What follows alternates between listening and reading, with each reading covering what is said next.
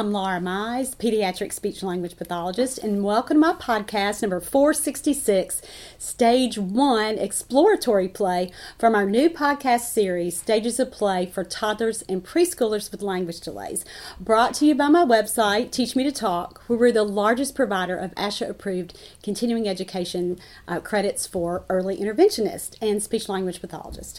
Thank you so much for being here, and I want to explain what you're watching or listening to in case this is the first time that you're joining me. Each of my podcasts is a continuing education course for therapists, and the standard length for a course is about an hour. So that's how long this course will be today. I'm so happy that we can share our videos and our courses here on YouTube so that professionals can participate and parents as well. And one more thing, if you have not subscribed to our YouTube channel, please do that now. We so appreciate your support. In this course today, we are looking at Stage 1, which is the first stage in our Stages of Play podcast series. And the focus today is for exploratory play.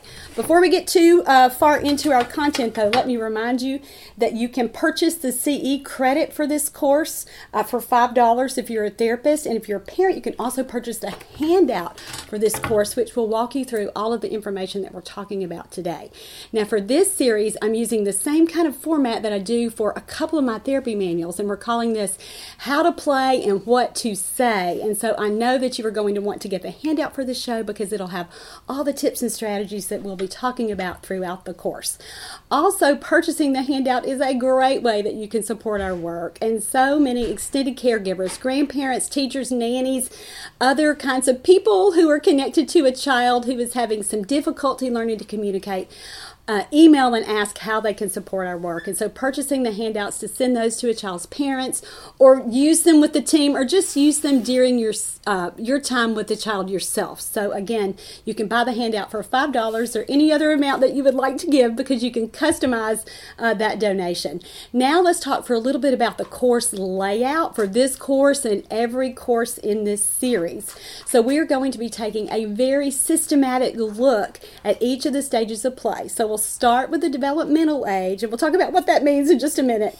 And then we'll be looking at the play skills, the language skills, the activities and strategies to help facilitate each of those play skills and language skills. And then lastly, we're also going to take a look at recommended toys. And so I want to make this series super hands-on. So there's a toy list for each of the stages of play that we'll release in conjunction with when the course is released for this stage. And during each of the courses, I'll demo some of the toys that are listed there in that recommended toy section, and we'll go through a few sample play routines and some sample scripts to match the play and the language strategies for each toy. Now again, we're going to call that How to Play and What to Say, and that's right there on the handout. So be sure to look for that. I know that's going to be the very best part. I'm so excited about it. So let's get going. So today we're looking at Stage 1 Exploratory Play. Now again, all this information is on the handout. So if you purchased that already, please follow along. So Stage 1 is what? It's obviously where all babies begin, and so the chronological age for this is birth to 8 months. Now that's chronological age, and again, we look at that for children who are following a typical or an expected path of development. However, this information would also apply to every older child, an older baby, an older toddler, or even a preschooler who is still functioning within this stage or this range of skills. And so we know that older babies and toddlers with language delays, and again, even preschoolers with significant developmental delays, may also still be in this first stage of play. And so why is this important? This is important so that we can meet a child where he or she currently is. That's what we have to think about when we're picking a place to begin. We always begin with what a child can already do before we are ready to move on. So you can't start at whatever your long-term goal is. And if you've listened to any of my courses in the past, I talk about this all the time. There's usually too much ground to cover when a child is functioning here developmentally, but we want him to be way up here, and that's so unrealistic. And that's what causes us to maybe stall out in therapy or just never really even get any traction or any progress from the beginning because we're starting at a point that's too high. So here's an analogy that I like to talk about. It would be like saying to a parent, an adult, someone who can maybe run around the block, and then we would say, hey, by next week we're going to have you running a marathon, or by next month we're going to have you running a marathon. That is completely unrealistic to go from just running a few hundred feet, not even half a mile, versus that 26-mile marathon. So we have to begin at the beginning with where a child is right now, and that's today. So even if a child is much, much older, coming back and really looking at where they are and thinking, how can I bump this child up to the next stage, which is what we're going to talk about toward the end of the show today. That's where we always want to begin. We start with where a child is currently functioning. So for stage 1, let's take a look at the specific skills that we expect to see or that we should be facilitating in this stage. And again, these are listed on your handouts. And so the big thing that we're talking about here in stage 1 is that babies are learning to move their bodies and explore their environments with all their senses. So that's what we're going to be talking about. So again, that's why we call this exploratory play. So a big kind of summary statement here would be that sensory exploration and early motor movements with very basic toys and basic objects, just the manipulation and learning what to do with those and how their hands work really dominate this developmental period. So let's walk through each of these big areas. Remember, we said we're going to be looking at play skills, language skills, activities and strategies, and then recommended toys. So let's walk through these big areas, and we'll talk about how we organize each stage and sort of how we think about the individual skills and how they're all connected. And so here we go with our analysis of everything that's going on during stage 1. So let's take a look at stage 1 play skills. Here a child learns how his own body works and learns to gain control of his body. And how does he do that? He moves around, he kicks, he reaches, he rolls, and he scoots. And again, these are motor movements. They're not necessarily play skills, but they are an important prerequisite because children who can't move their bodies, if they have physical limitations, that's certainly going to affect how they interact with and begin to manipulate and use toys. So we always want to keep that in mind. And here, remember, we said how children gain information and how they learn about their world here in this stage is that they look at, they reach for, they grasp, and they mouth items to learn more about, again, what that item is and how it pertains to his or her immediate environment. Now, at the end of this stage, a child, again, matures and grows throughout this, and a child begins to participate in games like peekaboo and patty cake and perform even a few just the simplest little hand motions like covering their eyes or clapping during those games. So there are really exciting things that happen toward the end of this. And I'll tell you too, the kids who can't do that yet, you know that they are not quite at that 8-month developmental level yet. And that's another way that we can sort of use this information diagnostically as therapists, is we're really looking at where is this child truly, truly functioning? And we want to always talk about here with all of our stages of play, and I mentioned this back in the introductory show, number 465, how we think about play too as far as social relationships. And so here at stage 1, we characterize this stage of play as unoccupied, meaning that it's unstructured without any sort of real agenda. An agenda may not make sense to you unless you've really thought about all the stages of play. And remember when we did this in the introductory show, we reviewed all the way up to about 4 or 5. And so certainly children who are playing when they are developmentally 4 or 5 have lots of agendas. They know what they want to do. They've already decided, oh, today we're going to play pirates, and I'm playing with 2 or 3 of my friends, and this is what Tom's going to do, and this is what Logan's going to do, and this is what Cindy's going to do. They already have in their minds, again, that agenda. Well, here back at stage 1, we don't have that, and we can't even really, as the adult, always set the agenda, even like we can when we help other children when they're in these older developmental ranges, because again, they're just not developmentally there yet. But this stage is so important, and even though a child's play with toys might appear scattered or again unstructured, it lays the groundwork for everything that's going to come, and for really learning how to use toys and manipulate toys, and then learning about the world. So those are a child's play skills, and again, it might seem a little basic at this point, but this is where all babies start. And if we're thinking about, again, matching the developmental age to a child, regardless of what their chronological age is, this is where we begin with play. Next, we're looking at the language skills for stage 1. So again, follow along on your handout if you have that. What are the main things that we want to see occurring in the child's acquisition of communication skills here, even at this earliest developmental level from birth to 8 months? So first of all, we want them to interact and connect with others. And how would we gauge that? That would be by how much eye contact they're making. Are they able to maintain eye contact? Are they able to track us as we move throughout their space? How do they respond to us when we talk to them? Are they smiling? Are we seeing those positive, warm, nurturing, our nurturing, but their responses to our nurturing? Are they aware of that? Are they, again, beginning those first stages of reciprocity? Another language skill here is that children quiet at the sound of a familiar voice, and they show awareness of a speaker. And so we certainly want to see those things happening. The third language skill, they learn to respond with smiles, movement, and early vocalizations like coos, laughs, squeals, whines, and babbling. And so if you'll remember, children in this developmental age are not using words yet. They're not understanding, or they're beginning by the end of this stage to start to link meaning with words. And so again, when we're looking at this, we have to think about, what comes before words? What are the kinds of vocalizations, and particularly responsive vocalizations, that we would notice in a child, or that we would see and hear him do? And again, those things like early babbling, laughing, shrieking, all of those early things that let us know that a child has a voice. He or she can activate his or her voice, and they know that they can, again, use that responsively to you and interactively. The next skill is that children, even in this earliest developmental stage, learn to convey their needs and emotional states. Sometimes, though, especially if children are not toward the end of this stage and moving to stage 2, those things aren't even necessarily purposeful yet. But what do parents do? We learn to interpret their every little vocalization or their facial expressions, and we get really, really good at decoding the messages that they're sending to us. And those are all very important things that we want children, again, toward the end of this stage, to be able to demonstrate some intentionality and demonstrate some purposefulness as they are beginning to learn how to use their little bodies and their little voices and their faces to communicate with you.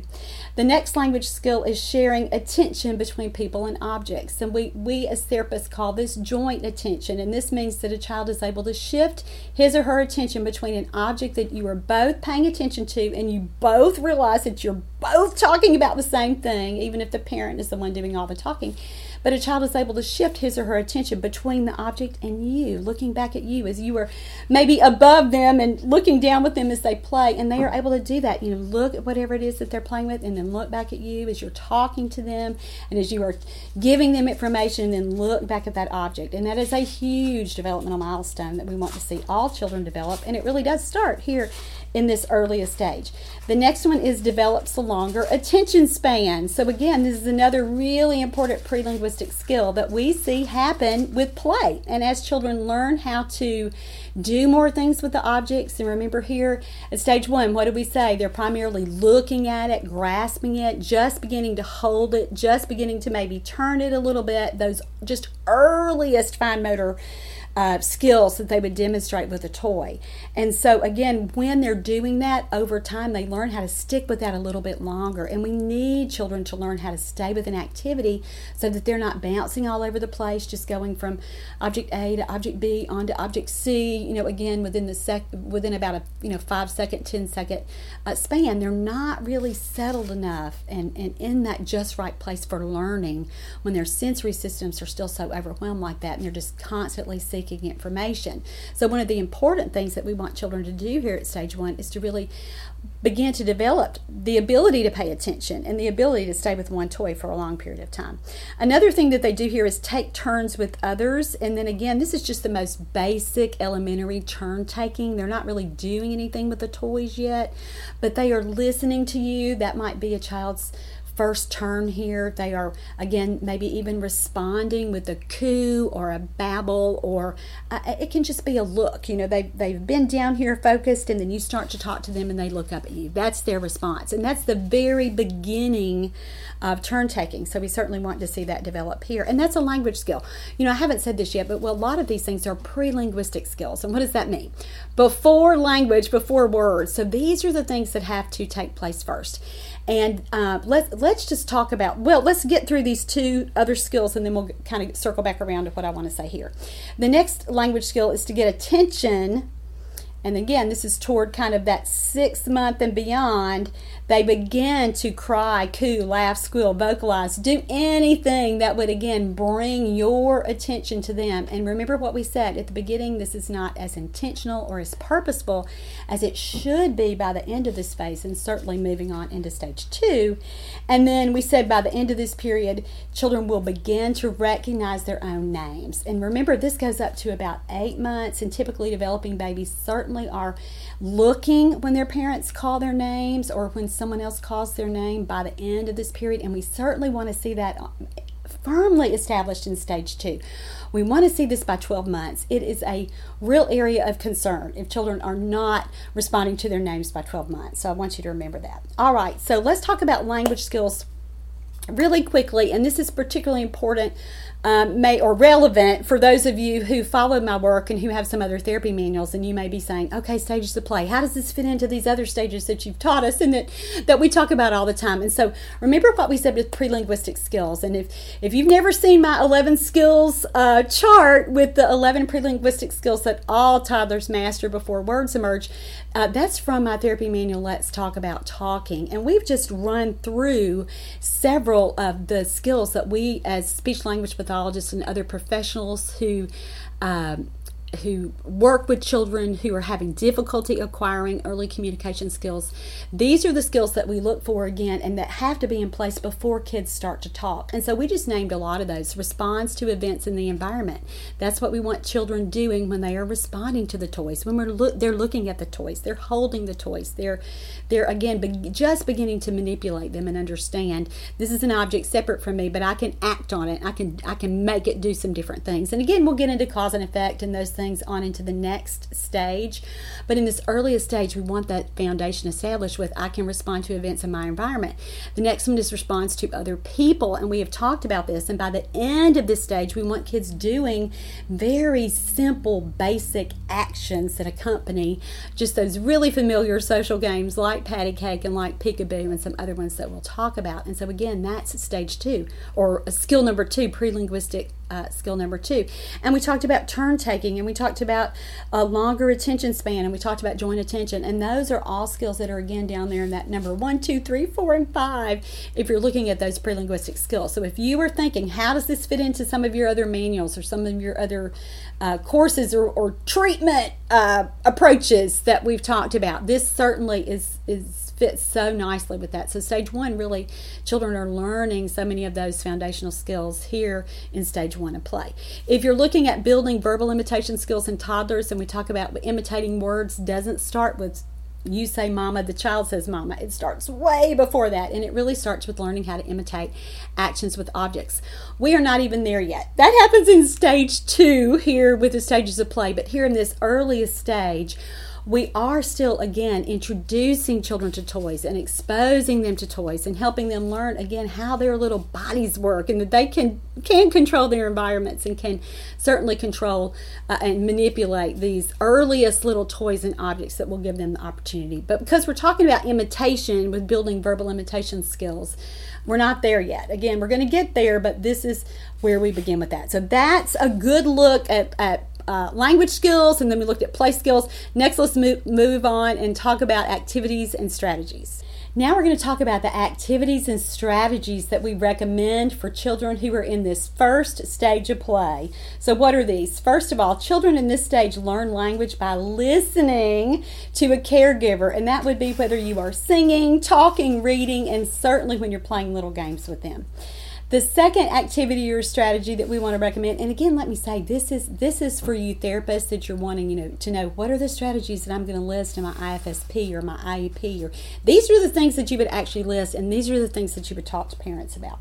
All right, one thing that I say all the time, particularly here at stage 1, is that we have to really teach parents how to enjoy their time with the child so that it doesn't look excruciatingly painful when they are sitting and trying to play with their child. And again, I'm not really exaggerating when I say that sometimes we have to really work with parents to really establish that. And a little line that, and sometimes parents get so uncomfortable when they're in therapy, especially at the beginning, and especially if the child has a significant issue, and they're there for your help, but they don't always know how therapy is going to go or how to proceed. And so you just really want to spend a lot of time talking about that, and a lot of time talking about just really learning to interact and enjoy that and be joyful when you're playing together. And one thing that I always like to say is here at this stage, we have to really focus on lavishing love.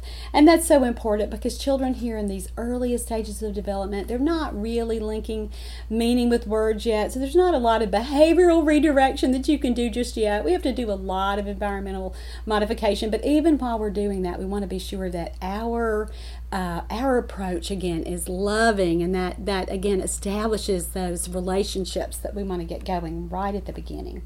Okay, I've already talked about this, about a child's receptive language, and this is so important to talk to parents about, especially if they don't have a background in childhood education or child development, haven't done a lot of reading, didn't really prep a lot for this baby that they now have. And so sometimes, again, their expectations of where language development should be are sometimes unrealistic. And so we have to really talk to parents in this phase. And I'm not saying that parents don't instinctively know these things. They certainly do. But again, some of us, when we just have a gap when we're, especially in a blind spot, when we're talking about our own children. And so we have to really help parents through that. And so as far as receptive language goes, and remember, what does receptive language mean? It means what children understand. So here at this earliest stage, you remember we're talking about birth to 8 months. Kids usually don't understand words yet, but it's so important that they hear you talk so that they can begin to link meaning with words. And again, by the end of this phase, and as they move on through stage 2 of play, we know that they will begin to understand language, and they will begin to follow directions, and they will begin to understand again what particular words mean. So what do? We talk about what a child is paying attention to. And so here in this stage of play, one of the best things that we can help a parent do is not talk about things that are going to happen tomorrow or even this afternoon or whatever, or something that happened yesterday. We talk about the here and now. So whatever a baby is looking at or paying attention to is what we should be talking about. And so, and it's not just talk. There are other things that we can do to really make our language more effective and help children really learn how to listen and stay connected with us. And so we can use things beyond talking in paragraphs and full sentences. We also need to use lots of sound effects. And why would we do that? Because that really captures the child's attention. And again, it's alerting his little auditory system. Oh, that's a different word. Where did that come from? Or, oh, I like the sound of that word. That's not something I hear my mom say all the time. And so certainly that can be really helpful. Single words are so important because we know that the vocabularies of late talkers, new talkers, late talkers, every talker at the beginning starts out with what? Starts out with single words. And so instead of trying to always speak in full, complete adult modeled sentences, we have to really break it down and be really, really basic. And again, shorter phrases. And when we're using shorter phrases or even longer sentences, we know that we can do some things with word placement that will actually help a child learn that word more quickly if we can put the key word at the ends of our phrases and at the ends of our sentences. That really, I think about it as like leaving that last impression. That's the last thing that a child heard. And so again, his little brain begins to organize that and really register that and link meaning with the word that he's hearing with the object that you are showing him or that he or she are looking at. The next activity or strategy is one that we want to continue talking about throughout this show and this whole entire series, and it's key words. And so we want to be sure that we are thinking about vocabulary development and that we are purposeful and intentional when we're choosing the words that we target. And we want to use science-backed strategies and science to really, and what research tells us works when we are choosing target words. And we'll talk more about that as we look at the toys and move further along. But the term keyword is what I want you to get there, because we're going to be talking about that through the rest of this series. Keywords are so important not only as we play with the recommended toys that we're going to talk about, but they're so important during everyday routines too. And so as parents perform caregiving routines like changing diapers, bathing, feeding our children, those are the kinds of activities that are so important for language learning too. And again, it's the repetition with the keywords, and and I've already said this a couple times, but it's how purposeful you are in teaching your child and in really, as a therapist, helping a parent learn that that's how children learn language. Another activity or strategy that, again, this is more of a common sense one that we as therapists know and that we do, but we're not always as deliberate about sharing with parents, but we want to really help parents learn to use gestures to help children understand words and link meaning with words here in this developmental period. So what does that mean?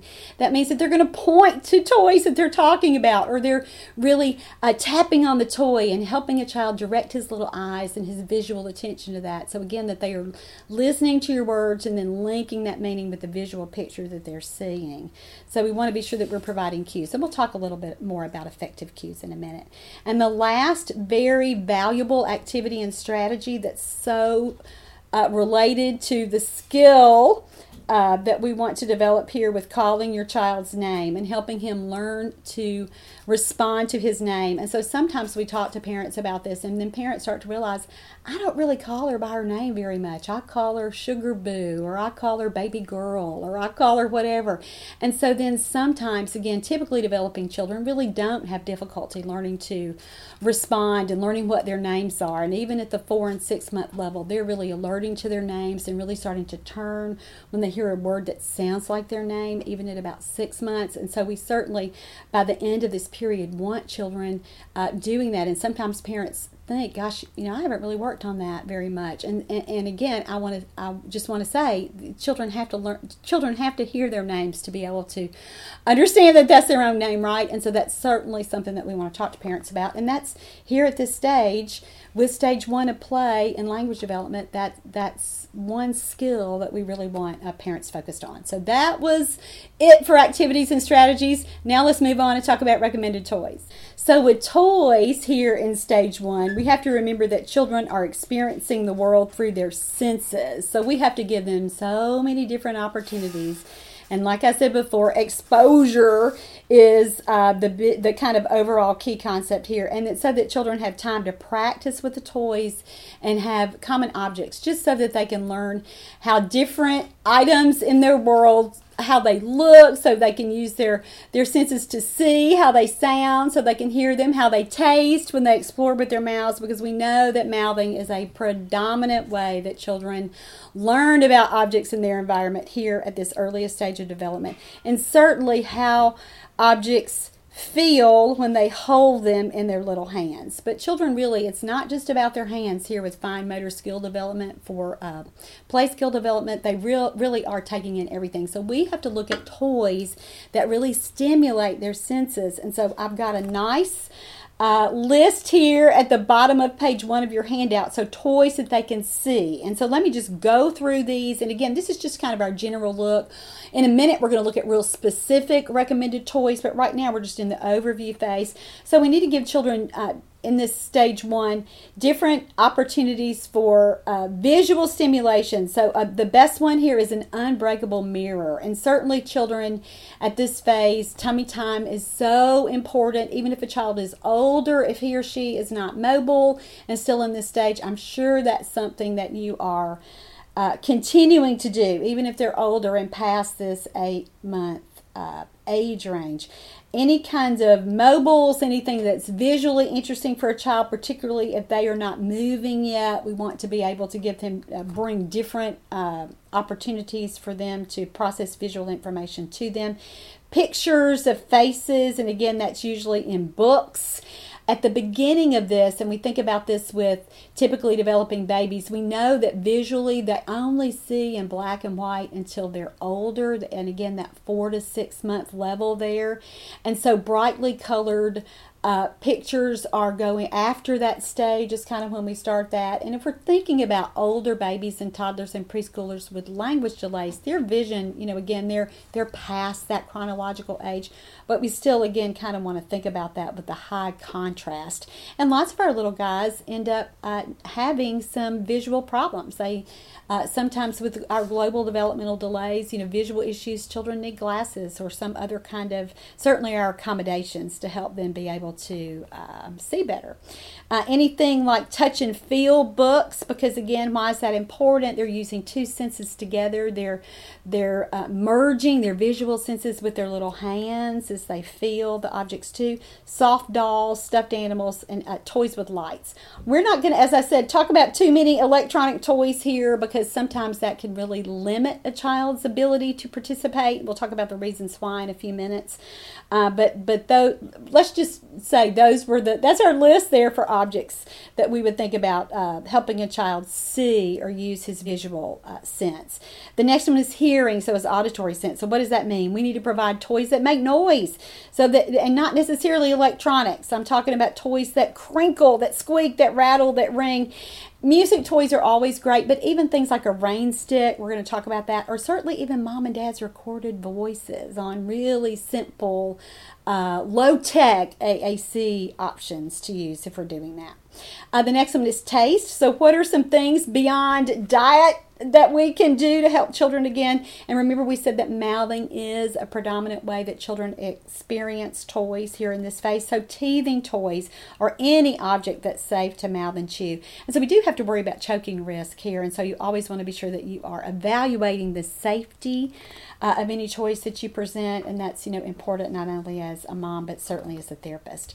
And then lastly, feel, their tactile sense. So anything like texture blankets, taggy toys, touch and feel books, rattles, bendy balls, links, squeezable toys, and then soft dolls and stuffed animals, and even toys that vibrate. So those are that's kind of the overall view. Remember what we said. Why are we doing this? Because this is the exploratory phase, and this is where children again are really beginning to integrate all of the information that they're processing, things that they see, things that they hear. How does that feel? And again, that's certainly the beginning point of play for every child that we're going to work with. So those were the big ideas or main areas that we are looking for and trying to facilitate in stage 1. So next we're going to move on and talk about how to execute and how to implement therapy at this stage, as we use play to develop language, or sometimes it's vice versa, where we use language to develop play skills. So let's move on and take a look at that now. So we're talking about implementation, and remember I told you that I was going to call this how to play and what to say, and so this is on the second page of your handout for this course. So this is basically what we should be doing when we are helping parents, when we're first beginning to work with families with children who are in this stage. So I have broken this down into 4 basic kinds of activities that we're going to use with children who are in this stage. So first of all, we're going to sing to them. So we'll talk about that. We're going to play social games with them. We're going to read with them, and then play with toys. And again, playing with toys is the main focus for this podcast series, but we have to do some other things that really get kids ready for that. And so that's what we're going to talk about here. And so let's first talk about singing and how important music is for language development. And we know that singing certainly attracts a child's attention and keeps him interested in what you are doing, even if he doesn't understand all the words. Most toddlers love music and love singing, and it's one of the easiest things that we can do to, again, work on language even without the talking piece. And we certainly want to make parents understand this, even throughout a child's everyday activities. Now, we can, let me say this, lots of times with children who, again, are difficult to they have some difficulty learning how to interact with other people, and they're really kind of doing their own thing or sticking to their own agenda, singing sometimes really is one of the first ways that we see them be able to connect with someone. And I've had parents tell me over and over and over, I just learned that music was my primary way of getting him interested in what I wanted him to do. So they'll say that I developed a song for everything, so that we had a song for eating breakfast, and we had a song for taking a bath, and we had a song for getting in the car, and we had a song for getting dressed, just all the things that you would do throughout the day. And so many parents have told me that that's one strategy that really, really worked for them. So when we start to first work with families, particularly with families who have children with pretty significant delays, if that's something that they're not doing, and you recognize that that child really likes music, and every time you sing to him, that's certainly a very practical and functional strategy that you can get going with very little effort, other than you just talking to your parent about, hey, do you see how he lights up when I sing to him? Watch him, watch what's about to happen here. Have you noticed this with me? And so really, again, walk a parent through that, and then help a parent come up with some different songs that they can sing. For example, they might sing You Are My Sunshine every morning when their child wakes up. And again, are we really teaching them to link meaning with sunshine and that? No, we're helping children learn how to listen and learn how to interact and learn how to respond. It might be that they're singing Twinkle Twinkle Little Star. That might be one of their nighttime songs that they sing. And so again, help parents really come up with some of those songs. I've listed some familiar songs here on the handout, so you can take a look at that if you need help with that. And the therapy resource that I recommend for that is my therapy manual, Teach Me to Play With You, and I'll be sure to link that below here in our description on YouTube. And so learning those kinds of songs and teaching a parent the hand motions for those. And again, by the end of this period, we want a child doing that with us. And so we have to get those routines going and get that established. Pardon me, so that a child, again, learns how to be with us, and singing is a great way to do that.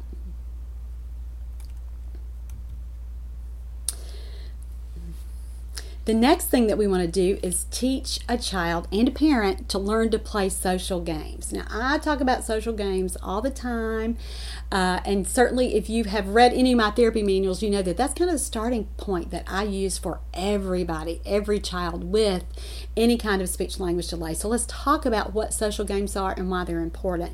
So social games are routines that we use to teach a baby to interact with you. And again, this is not just a therapy thing. Parents have been playing social games with children probably forever. And so we're talking about things that I've mentioned previously, games like peekaboo, where you cover your face with a blanket or with your hands, and you say, where's Lucy? Where's Lucy? Where's Lucy? Boo! And so again, over time, we want a child to begin to respond to us with that game, to smile, to act excited when their head is covered, or when, eventually when they're learning to put their little hands over their own face. Certainly you're going to do that at the beginning. But any of those little games, and again, this, like we said before, these teach children to learn to interact with you and to stay with you and to want to listen to your words and link meaning with that. And then the other main skill is, over time, it teaches the child to begin to imitate your actions. And remember what we said about when a child learns how to imitate words, you can't just start with the words. They start with earlier, easier skills. And so remember we said that we can't teach imitation yet with toys because the kid isn't there yet. But we certainly, again, can begin by the end of this period to teach a child how to imitate some really simple actions and some body actions. And so again, to get this going, as therapists, we just have to teach parents these little games and convince them to play. And so I just usually, to get these going in therapy, I say to parents, teaching social games is one of the things that I do at the beginning, because over time, a child is going to learn how to do his part, meaning that he's going to copy what I do and imitate me. And all kids have to start there. They're not going to have a kid learn how to imitate words until he can imitate actions and until he can imitate body movements. And so that's how we start to talk about that. And I just teach the little play routines and the social games. Again, they're listed here on your handout if you want to get that. And if you need real specific instructions, step-by-step instructions, Teach Me to Play With You is a great therapy resource for you to do that. I'll link that below, like I said, but I'm also going to link a podcast called Social Games, and I think it's number 402. I'm pretty sure it is, but where we walk through a lot of different social games. But here for this, let's just say that we want to get these little games going. And so a great way to do this, like we talked about with songs, is to really teach parents really specific social games that they can pair with everyday routines. And so one of my favorites is, we talked about peekaboo, and you can certainly do that when they are changing their child, or, you can play it all day long in the bathtub, you can play it in the car seat, in the van when you're going to pick up your older children, you can play it in the grocery store cart, anywhere, anytime. But when you start to get really specific with parents about, hey, when do you think you could play this game, and make this a part of your routine. And the reason this is good for children is because of the repetition, and that's how all kids learn everything. But for parents, it's just a reminder to play the game, because so many times parents will say, I forgot all about that, or I didn't even play that with them this week. Oh my goodness, I can't believe I didn't do that. And so if we can link the games with their everyday routines, it's going to be a lot more they'll be a lot more successful with it. So things like this little piggy when you change a child's diaper, or peekaboo when you're drying them off at bath time, or when they're waiting on their meal, they're sitting in their high chair, and you've got to wait for that food to cool before you give it to them. Maybe that's the time that you can always play patty cake or something. And again, why are you doing that? You're teaching them to interact with you, so that's a social piece of language development. And over time, remember what we said, our main thing is we begin to teach them to understand what words mean as they remember the little songs, and then understand, when mommy says this, we always clap. That's how they get there. And then imitation. That's another big skill that we teach with social games. Our next thing that we want to talk about here is reading. Now, reading is one of the very best ways to connect with your child and to teach them new words. And actually, you don't even have to read all the words in a story. The main thing that you're going to want to do here is point to pictures and label what the picture is. And so again, if there's a picture of a dog, you're going to point and you're going to say something like, dog, see that dog? I see the dog. What's the dog say? That dog says woof, woof, woof. Dog. And so what are some things that, as a therapist, this, what are some strategies that I use throughout that? We kept it really, really simple. I used the keyword, which was what? It was dog. We put the keywords where? We use them as single words, but we also use them at the ends of our phrases there for emphasis. And we did some exclamatory words there too with our little dog sound, right? And so those are the kinds of things that we say with a parent. And we say, even though you're using the book, here's what's going to help your child learn what these words mean. And so that's how we talk about it. And I like to talk about using books with parents too, because it's so research based, and it's so easy for parents to do. They can read any time of day, but just like songs and just like social games, if you can link that with an everyday routine with a parent, or help a parent link that mentally, like, oh, every time before she goes down for nap, we're going to read 2 or 3 books. This is my language time that I'm putting into this reading activity. And so again, building that consistency is what will help a parent remember to read every day. So that's certainly something that we want to facilitate with the parents that we're working with. Now, our last big overall activity here, finally, is to playing with toys. And remember in stage 1, what we've said 50 times now, that children are using all their senses to explore toys. And so good toys for this developmental stage include what? Toys that are easy to manipulate, because we have children, again, at the very beginning of learning how to manipulate toys and use their hands and feed and everything else purposefully. And so babies and toddlers who are in this stage with this exploratory play are going to be drawn to toys with lights and music. And again, we talk about that a lot, especially for our little guys who do have some sensory issues. And I don't mean sensory issues as far as things being uncomfortable or they're a sensory seeker versus a sensory avoider. I mean real sensory issues like hearing loss or like some difficulty seeing. And so with kids like that, we do think about toys that will help them develop and refine those skills, again, that really learn to listen. But at the same time, we have to be sure that we're including toys that don't have the bells and whistles to help a child really learn how to focus his attention. And again, our primary things here are how to hold, how to look at and manipulate a variety of toys with his or her hands so that they are developmentally ready to move on to the next stage of play with toys. And that next stage of play, stage 2, is actually called non-functional play. But when we get there, kids are beyond the holding. And here, again, our primary skills are what? They're going to hold a toy, look at the toy, mouth the toy, listen to the toy. That's all we want in stage 1 here, that children, again, that we see that they are using their senses to really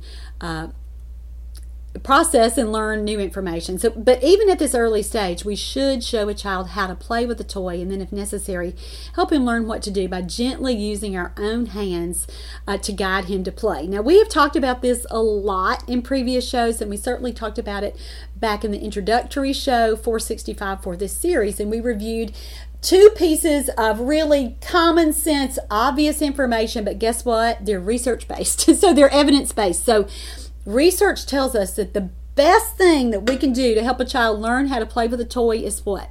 It's for an adult to show him how to play. So adult modeling. So here, even at this stage where kids aren't doing a lot with toys yet, we still should be helping them and showing them what to do, which means that we are down there looking at the toy with them. We're putting the toy in their hands.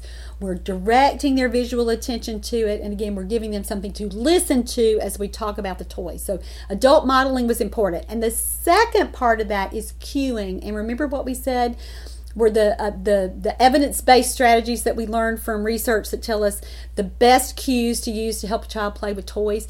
It's going to be moving from the least amount of assistance to the most amount of assistance, meaning, and we said, remember that we're going to take that tagline that we talk about on nearly every show and how to teach any toddler anything.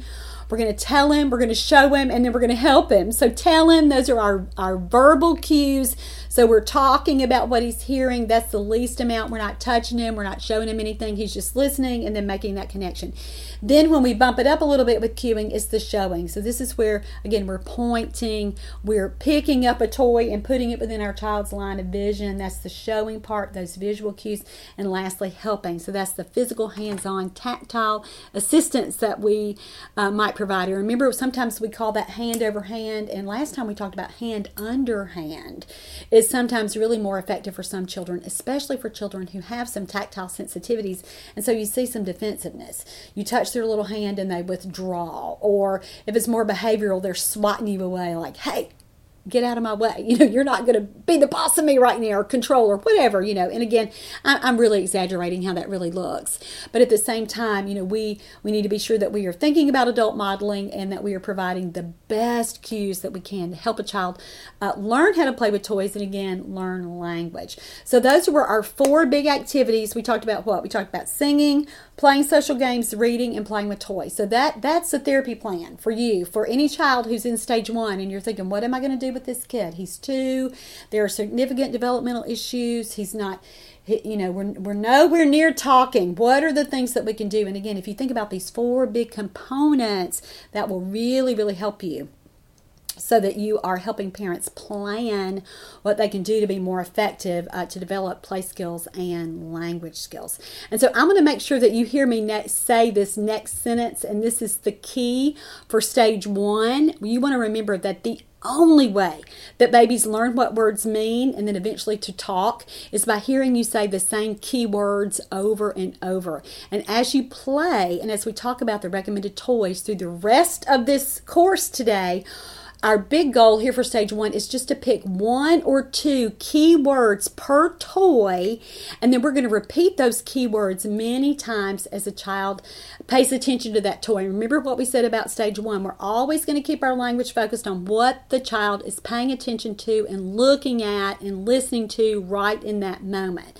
And so I talk all the time about repetition, but I'll tell you this summer I am working on a new therapy manual called the Late Talker Workbook, and in just really looking at the research and everything that we've learned from the most current studies, say the past 10 years, the best way to teach late talkers how to talk is high frequency repetition. So they have to hear the key word or the target word. Research says 9 times per minute. Now, if you are math challenged, you may not realize how often that is. But if you'll think about 9 times per minute, I mean, my goodness, that's that you say a word, every 5 or 6 seconds, 6 or 7 seconds, you're repeating what that keyword is. And so parents aren't going to track that like we do as professionals, and that's okay. The point is you want to help a parent know how repetitive that they have to be before a child is really going to be able to link meaning with that word. And again, they are not going to be able to say that word until they understand it first. And so we have to really talk about high frequency repetition. Now, we'll talk more about this as I finally get to model some of those toys sitting over there. And I know that's the most important part of the show to lots of you, and that's why you're even watching as a parent. And all the toys that I'm about to show you now, remember, I want to talk about it's not just the toy, it's what you do with the toy as the adult that's going to be really, really important. So keep that in mind, and keep in mind too the high frequency repetition piece and choosing our keywords. And again, it's not just about these toys, but they're going to be pretty good too. And you can find links for each of these toys here below if you're watching on YouTube. So now let's go ahead and move to that section of the course.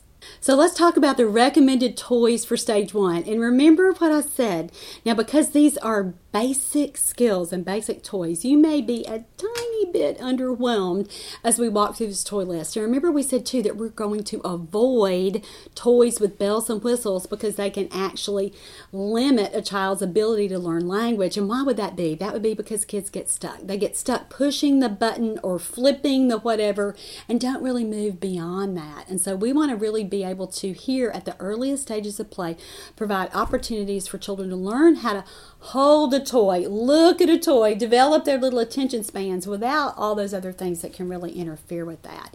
Another thing that research says about using a lot of electronic toys is that parents go silent. When the toy talks, parents don't talk. And we know that that's detrimental for a child who has a language delay. And so kids always learn how to talk best, not from a screen and not from a toy, but from a real life adult who's sitting there with them right in that moment talking about what a child is looking at and listening to.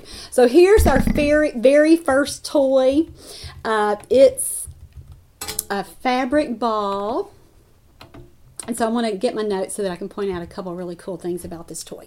This toy is a wonderful choice for tummy time because it's not so frustrating for a child that they're not going to be able to do some things with it. When they touch it, when they try to grasp it and hold it, it's going to move just a little further away, which would be an incentive for a child to move.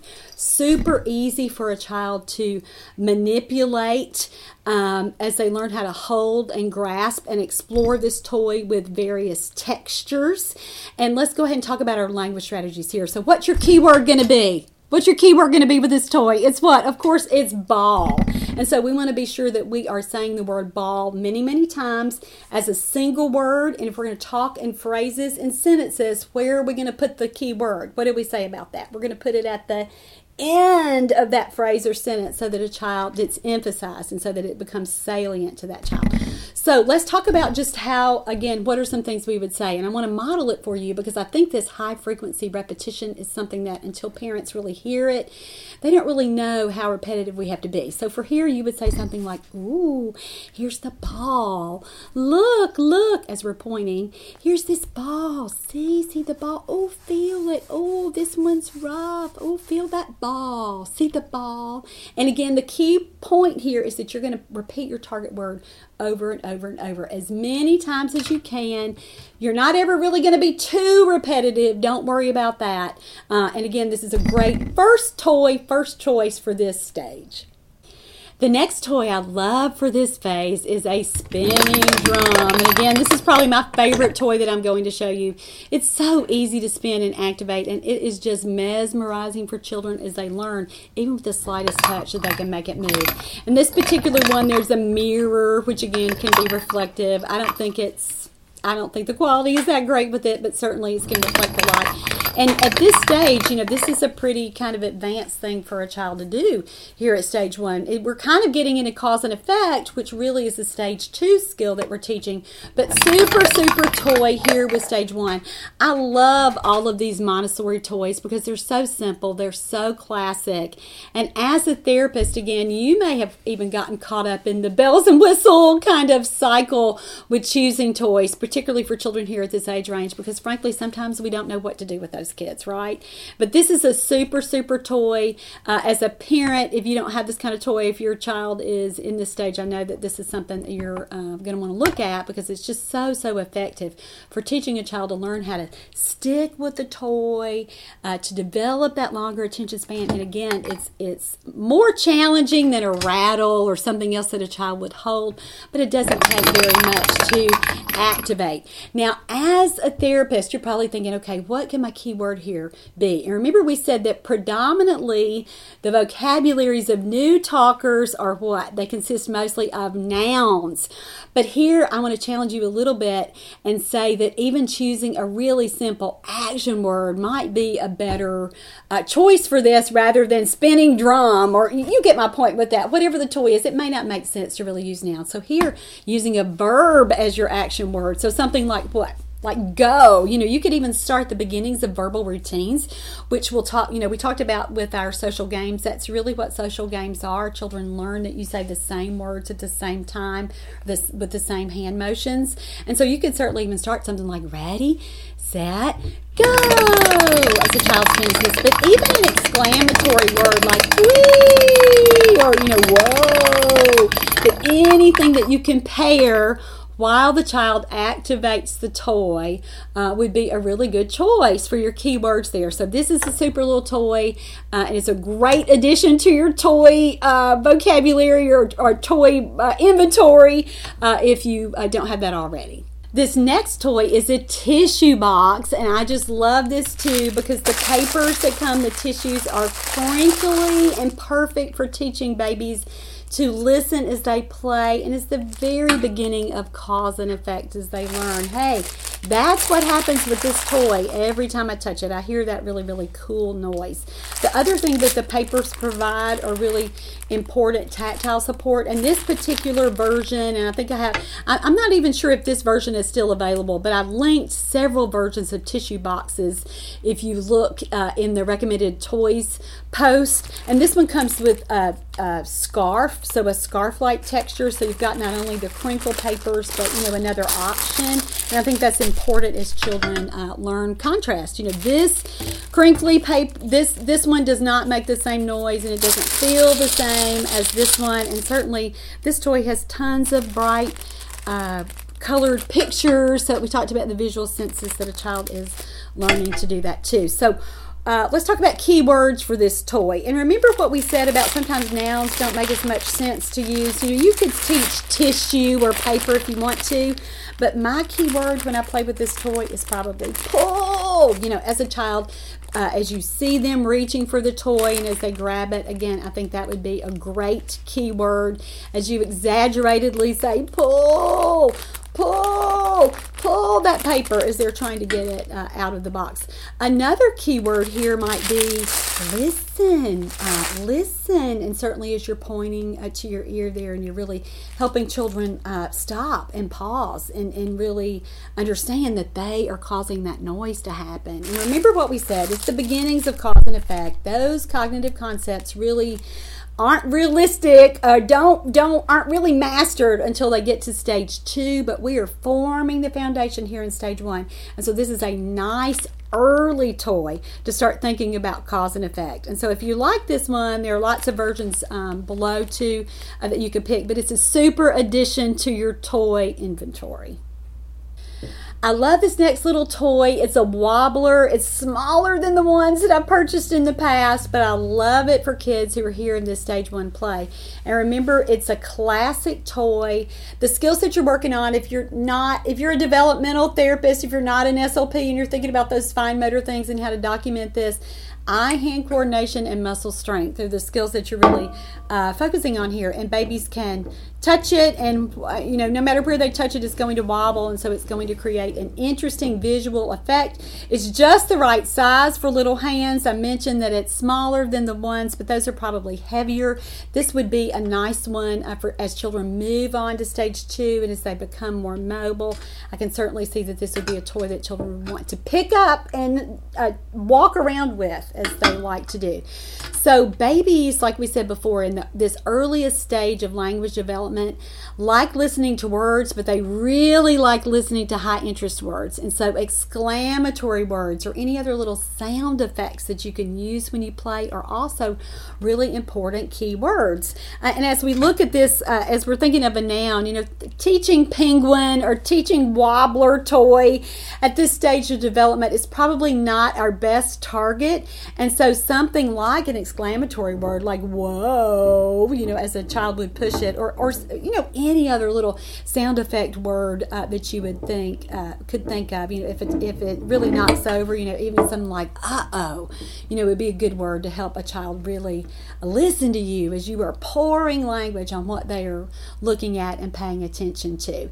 And remember what we talked about with visual cues, and we said that the visual cues would tell him, show him, help him, that's the second part of our cueing with a child. And so really teaching a parent to use their visual cues and really tap, or really, again, the tactile cues with helping put their child's hand on the toy to teach a child that they can operate the toy. And so remember, we said that anytime that we have a toy that we are paying attention to and that the child is paying attention to, we call that working on joint attention. And that's so important for learning language, because we want a child, again, able to shift his attention between you as the adult who's talking to him, who's giving him that language input, and certainly with what he's paying attention to, and then what he's doing during that playtime. So this is a great toy to think about working on joint attention. And when I work on joint attention with children, one of the things that I think about doing is making my face easier for a child to be able to include in his play routine. So sometimes we have to do that positionally, and certainly with a toy like this, what would you do?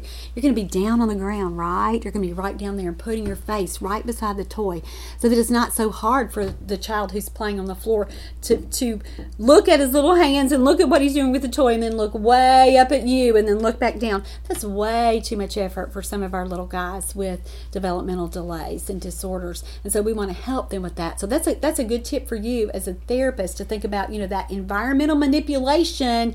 The big piece here would be manipulating you to get you in the right place for that, and your face right there, so that we can start to work on joint attention. And this is a great toy to do it with.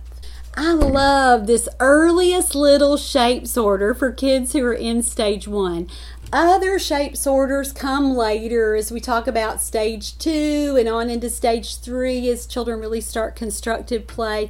But right here, this one's fantastic, because all the child has to do is put the shape in, manipulate it, move it in whatever way that they can, and then it will fit through the strings that are on the side. So super toy.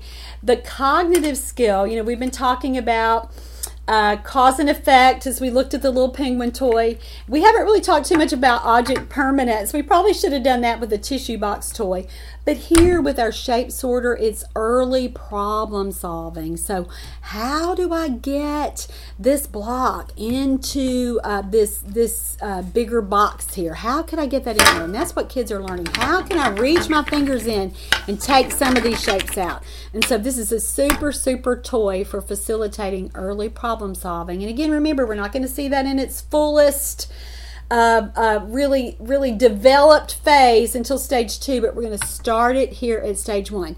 Now, if you're thinking about keywords for this toy, we haven't talked about this in this course, but let's talk about the non-importance of shapes, colors, letters, and numbers. And so naturally, a parent would look at this and want to say, yellow star, blue circle, purple block, or whatever they want to say, purple square. And so academic words like that are really not important until the child has established a really basic vocabulary.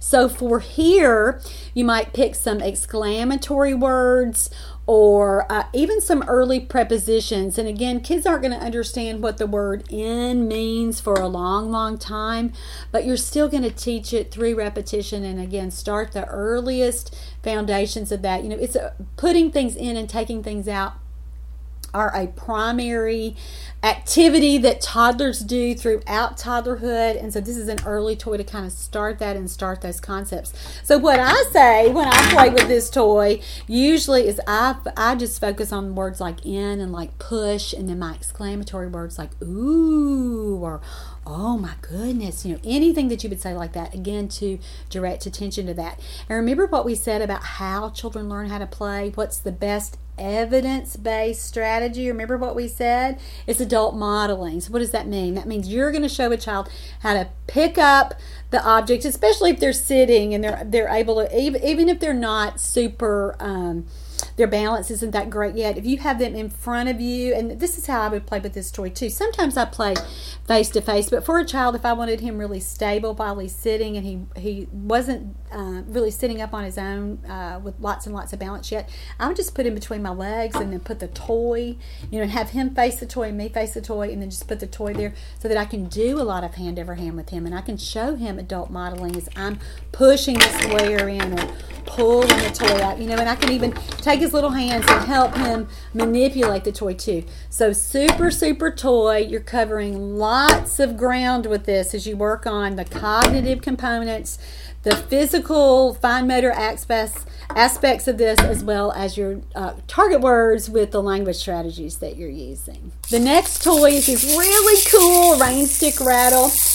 I don't know if you can really hear it, but the beads they're not irritating or like some of our electronic toys, right? This is just a really gentle sound that really teaches kids how to listen. And again, we've got the beads as they fall over the turning pieces of this. Super interesting for babies to look at. They can, with this toy, learn how to hold it, shake it, roll it around. It's another great toy for encouraging mobility.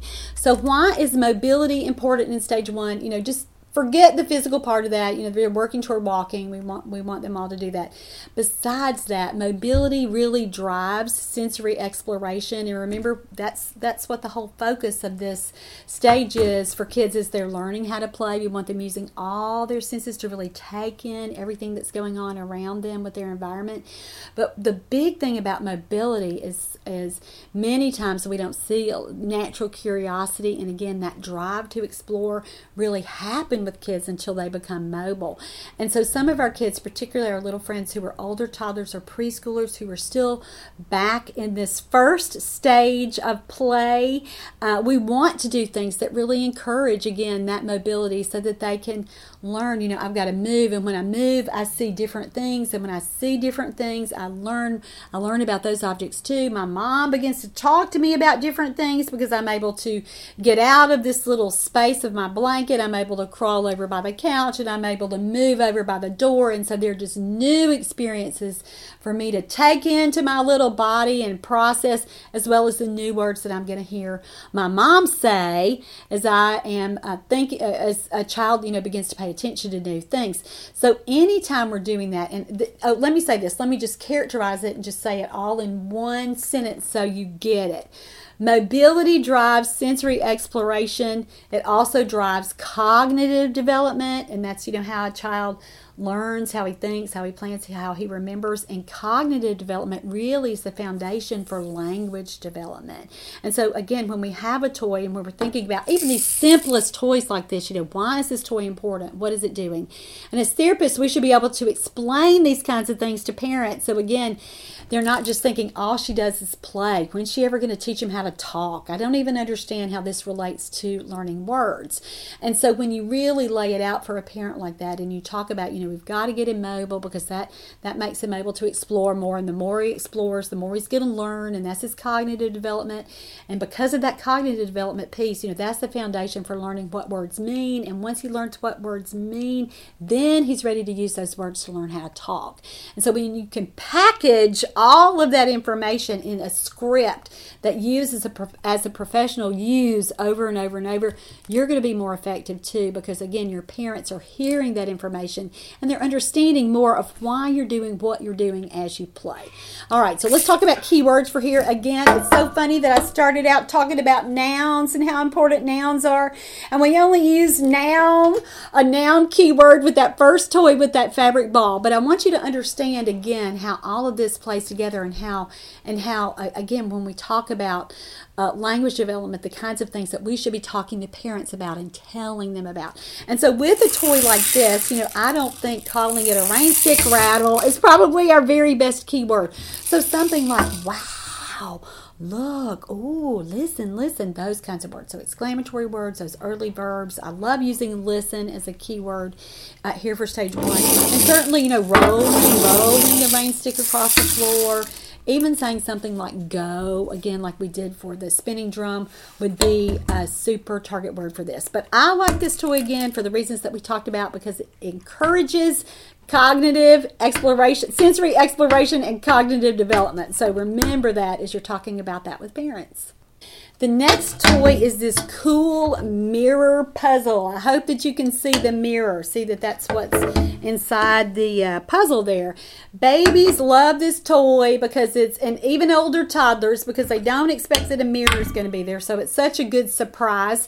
And looking in a mirror, like we said before, is just one of the basic play routines that we want to do with all children who are in this stage of development. Even if it's in that chronological period, birth to 8 months, and certainly if they're older toddlers and still in this developmental phase, this is a great toy for that. Any kind of mirror toy is going to be a good choice for stage 1. And there's a great mirror toy that's on the recommended toy list.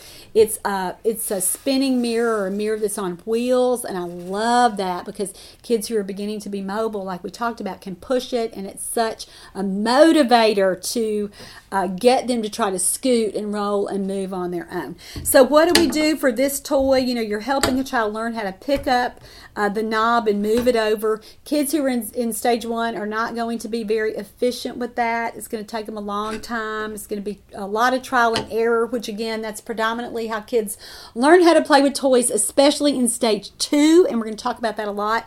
But we're forming the foundation for that here in stage 1. So, something, an exclamatory word here like, ooh, look, who is it? Who is it? It's, when you say the child's name as they're looking in the mirror. So that's a really cute little play routine. I do this a lot with peekaboo, and holding it in front of the child, where's Millie? Where's Millie? Boo! And she sees herself hopefully in the mirror. So another little cute play routine for you to do with a mirror puzzle, but it's a great one. If you're a therapist and you don't have this tool, it's a super, super toy for you to add to your toy inventory. The last activity or toy that I want to talk to you about here today for stage 1 is container play. Now, container play is so important because it really pulls together all the kind of things that we talked about, and we're really giving a child lots of opportunities to explore as we put together our little kit for container play. So obviously you can use any kind of container. I like plastic containers with lids because I think it's easier as a therapist or as a parent to be able to contain this. Now, container play as a therapist, you're probably not doing a lot of this when children come into your office, but we certainly should be helping parents with children in this stage come up with these kinds of ideas. And if you are a therapist who does home visits, this is the kind of activity that you don't need any supplies for. You can just go in and help a parent pick and choose things that they already have there in their homes. And again, even families with limited resources, you're going to be able to come up with enough things to help a child really, really enjoy container play. And so we said that we would need a container for this. I like things with tops again because it just helps me stay organized. I really loved using wipe boxes, diaper wipe boxes for this kind of thing, but they don't really make this anymore. When I went out a couple of weeks ago and I was really pulling together all the toys that I already have and then buying another couple of new things to kind of spice things up, I was shocked that they didn't really offer wipe boxes anymore. And I bought wipes. We have grandchildren who are babies, but I just didn't realize that they don't have this. So if you can find one of these, the reason I like it, and this would be for older babies who are at the end of this developmental stage, there's a little hole here, and it used to have a little flap so that you could push the button here and the flap popped up, and then just this indentation here, the slot for kids to push the toys through. And so then you could use this toy as kids move on to stage 2. But I really like that option. If you can't find it though, any bucket, pan, bowl, anything like that will do. So what you're going to do is assemble toys that do different things. And remember what we said, we want, for sensory exploration, we're always thinking about what can a kid see, what can a kid hear, what can a kid feel, and what can a kid mouth. And so look for safe toys and options. And for container play in the most traditional sense, you want a child or a baby who's in this phase just to be able to sit down, open this container, and take the toys out one by one. Lots of times they're into dumping what's in the container, and that's fine too, because remember what we said, dumping and filling will be a predominant activity throughout toddlerhood. But look for things to put in the bowl that have, like I said before, different sensory properties. So this ball has a bell in the middle so kids can hear that as they shake it and roll it around. It's also got holes, so great tactile experiences for kids. Something like a car or a truck, something with wheels. Kids aren't going to be to the stage that they can push the toy yet. That's functional play, and we won't get there until we start a little bit of it in stage 2 with non-functional play as kids learn how to do more things with objects. But then by stage 3, functional play, where they're really beginning to use familiar toys appropriately. Again, we're laying the foundation. So we want them just recognizing that there are different properties of toys. So something like this vinyl book, kids can mouth it. There's a squeaker there. Certainly cool pictures to look at through there. And so when you are looking for things to put in there, be sure that you're thinking about, what can the kid see? What can the kid hear? What can he feel? And also make sure that your toys are really safe. And here's the point that I wanted to bring up. I just bought these new little busy balls, which are perfect for container play here at stage 1. And then as we move on into the next couple of phases too, I love them because the child can do different things with them and learn how to connect the balls himself. But you probably see the problem. I would not put this toy in for container play with a child that I was not going to sit with and supervise 100% of the time with my full attention, because you know that the child is going to mouth the toy, and I'm afraid these little ears might come off. So cute on the caterpillar, but we certainly don't want a choking hazard there.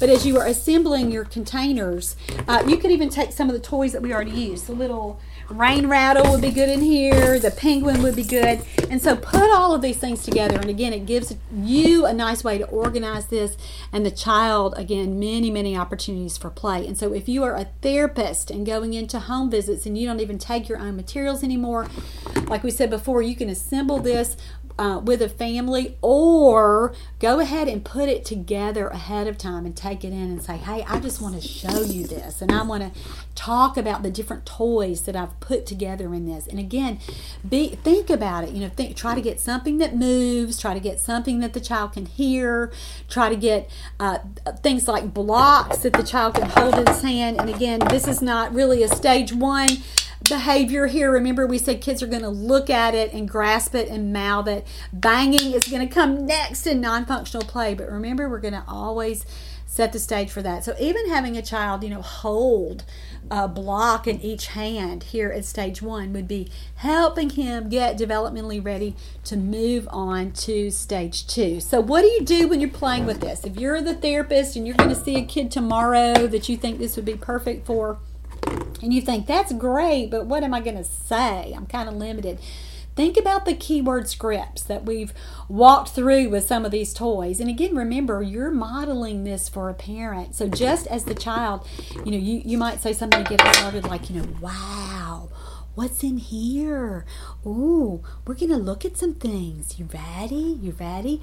Let's open. Let's open. And again, you're starting these verbal routines and you're teaching a kid how to play. Even if he's not understanding those words yet, you're setting the stage for him to be able to understand over time, what you mean. And so again, you open it and then you just have the child, he's going to reach in and take out a toy and you just talk about it. And so when he gets the penguin out, what are you going to do? You're going to go into the script that we already talked about where he's got the penguins on the floor, and every time that he pushes it, you're going to say, whoa, look at that. Ooh, he's dancing, or whatever word you want to use that. He's wobbling, he's moving. And again, use your keywords there, use your scripts, and talk to parents just like I've talked to you about today with this course that we have to pick a key word, 1 or 2 keywords per toy, and we're going to say it the same way, the same word every time the child plays with this toy, because our overall goal here is to help a child learn what the words mean and to develop meaning. So we're working on his receptive language,